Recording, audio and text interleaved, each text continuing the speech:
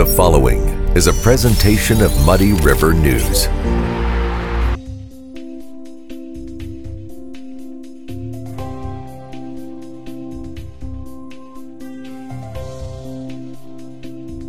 A great night's sleep starts at Harvey's Furniture. Check out the large selection of complete bedroom sets. And when it comes to mattresses, we have a full selection from Bemco, Spring Air, and Chatham & Wells. Harvey's Furniture. Our home, your home. Welcome to Muddy River News this week. I'm Bob Gough. My guest today is Ray Long, of course, who wrote the book on Mike Madigan, the house that Madigan built. And he, of course, has been also covering the trial in Chicago involving what has been commonly known as the ComEd 4. But here in Quincy, and one of them was Mike McLean, the longtime lobbyist, former state representative. And now Mike McLean was found guilty on 9 charges of bribery. Ray Long joins us today. Welcome, Ray. Thanks, Bob. Good to be here. What was your, right off the bat, did the verdict surprise you at all? You know, it really didn't, because juries can go either way on these. The other reason is because there was so much information that came out. I felt like I was running around every day of the trial trying to catch a waterfall with a tin can. They really put together a broad-based case, and the only argument that the defense, including McLean, had was, we're just doing business as usual. And the jury didn't think it was business as usual to be putting a bunch of people onto the payroll that Mike Madigan wanted. And by putting on the payroll, this is sending money to subcontractors of a lobbyist to do little or nothing except maybe campaign for Mike Madigan. So it was not your traditional cash in a bag type bribe. It was a sophisticated scheme, and the jury came out unanimous, of course, and said that they're all guilty on all counts.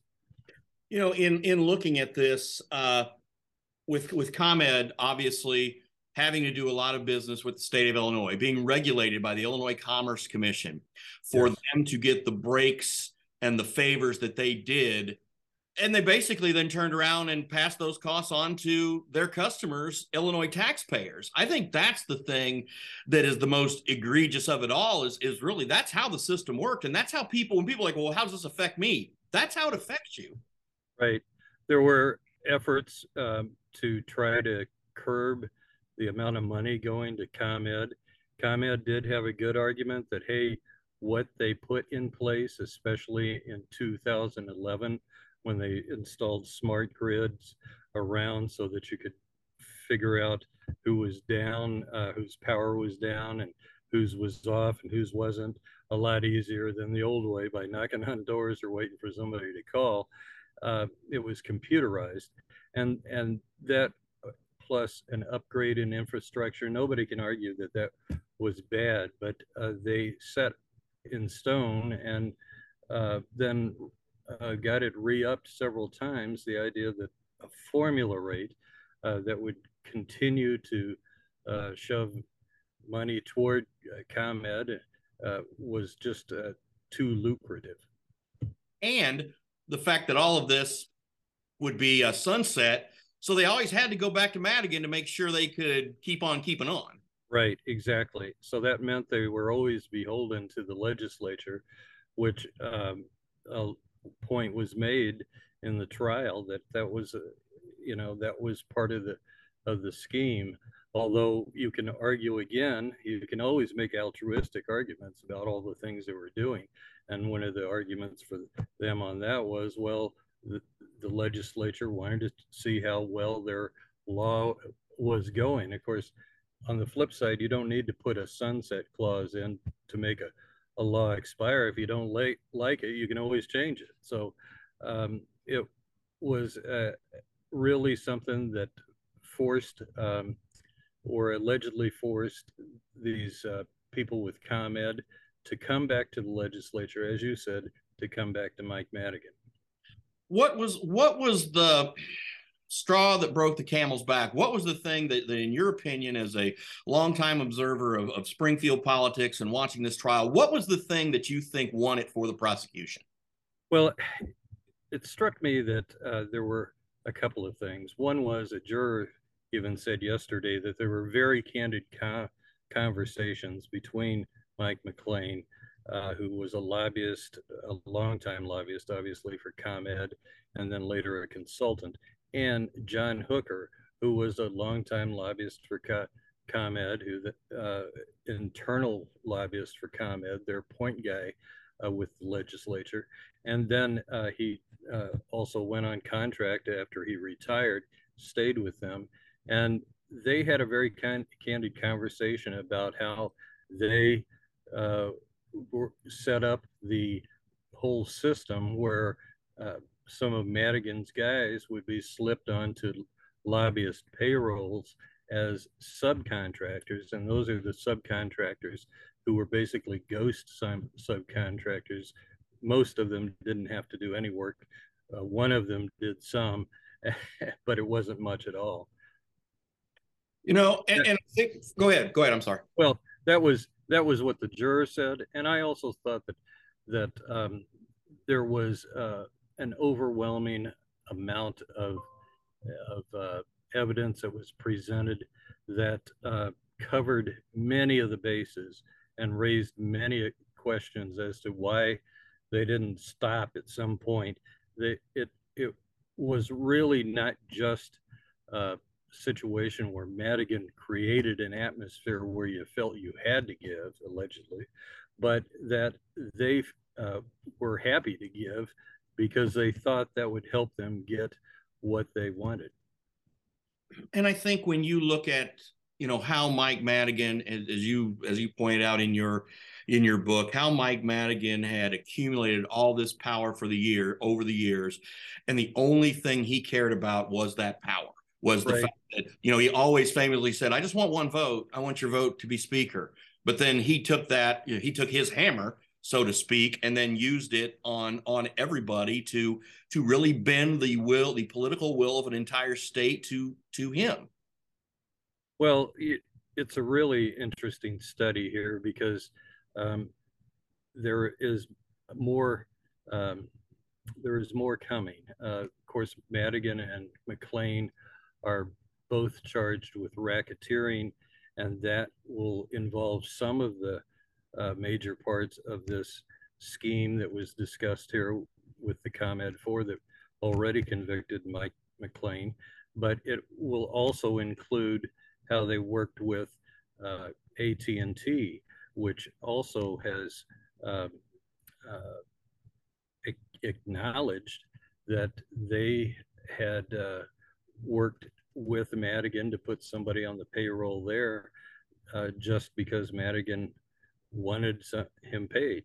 So as a former legislator, and this is going to be combined. It's a combined ComEd and AT&T trial so far. I mean, they came back with a superseding indictment. They initially indicted Madigan and McLean on this an offshoot of this ComEd scheme, or the overview of the overarching scheme of this ComEd issue, and then they came back later with a superseding indictment for AT&T. I'm not saying that I expect more, but there's still a long time between now and the trial on April 1, 2024. And you know, like you said, AT&T and ComEd have both paid fines acknowledging involvement in this. And you know, I think as you and everybody else who covered this trial for the last few weeks wrote that although Michael Madigan was not on trial here, he was on trial there. Yeah, he's definitely the central character. He's the missing elephant in the room in this trial, and he was the guy that the jurors came out and said, look, he created this whole thing. One juror even said if it hadn't been for Madigan, they would have these defendants probably would not have been in the position they're in. Well, again, I mean, like that's very true, especially with Mike McLean of Quincy, Madigan's longtime right hand man. Again, best friends, vacation, the whole nine yards.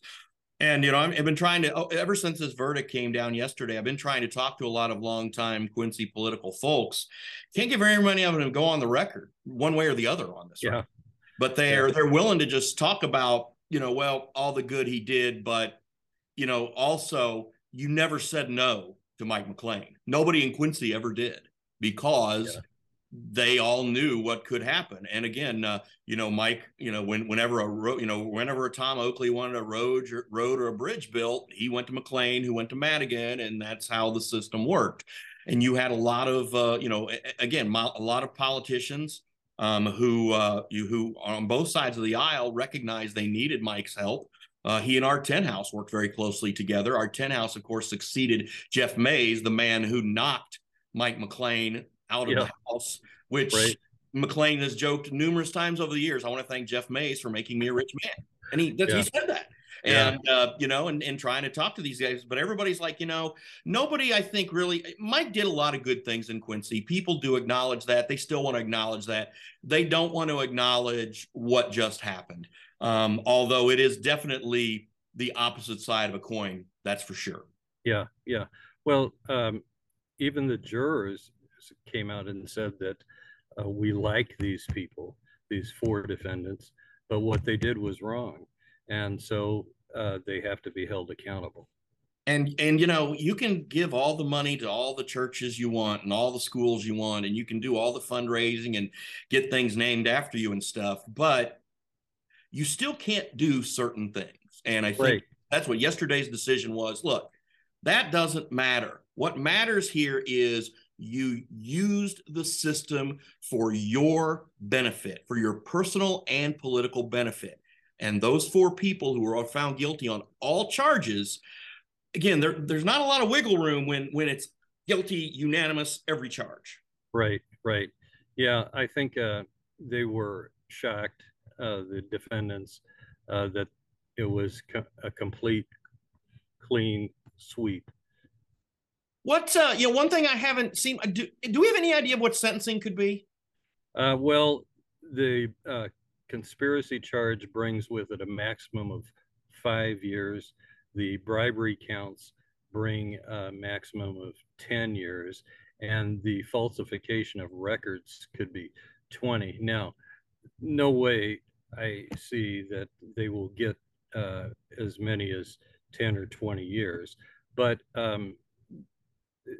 this will be a real interesting sentencing because all of these folks have not been career criminals and don't have records, so they can make an argument for some leniency, but I don't know whether the judge will be in the mood for that. Certainly, I don't expect the prosecution to be in the mood for that. So there'll be certain guidelines that they'll follow, and they'll have to go through all kinds of calculations, practically calculus, to get to the minimum and maximum that they can sentence. And then it'll be up to the judge to see what he thinks is fair. It's interesting because Judge Harry Leinenweber used to be a legislator himself. Of course, it was many, many years ago. He left, I believe, in about 1982, 83. And so he understands the world of Springfield. Obviously, he was there 10 years, and he may be able to put it into a perspective that very few people could. Ironically, he served roughly the same time as McLean. Yes, that's true. Well, and do we know when sentencing is going to be? They haven't set the dates yet. And then, of course, we'll have appeals, it sounds like. Right. And then we have next April. So yeah, then we'll come back, and April 1st is the racketeering trial with McLean and Madigan. You're right. Final question. Has this put a damper on the way business is done in Springfield? Well, it should, but there is a caveat. Not everybody has been wheeling and dealing in this way or this manner. So it may be a good thing for the folks who have been straight shooters as lobbyists and lawmakers all along, but the ones who have been doing things, stretching the limits or going beyond the limits of what's legal will certainly be a little bit more careful if they're smart. Ray Long with the Chicago Tribune, thank you for your time, and I'm sure we'll be talking again soon down the road. Yeah, thank you, Bob. Good to be here. All right, Ray Long, I want to again thank him for his time. I want to thank you for watching Muddy River News this week. I'm Bob Gough. We'll see you next week.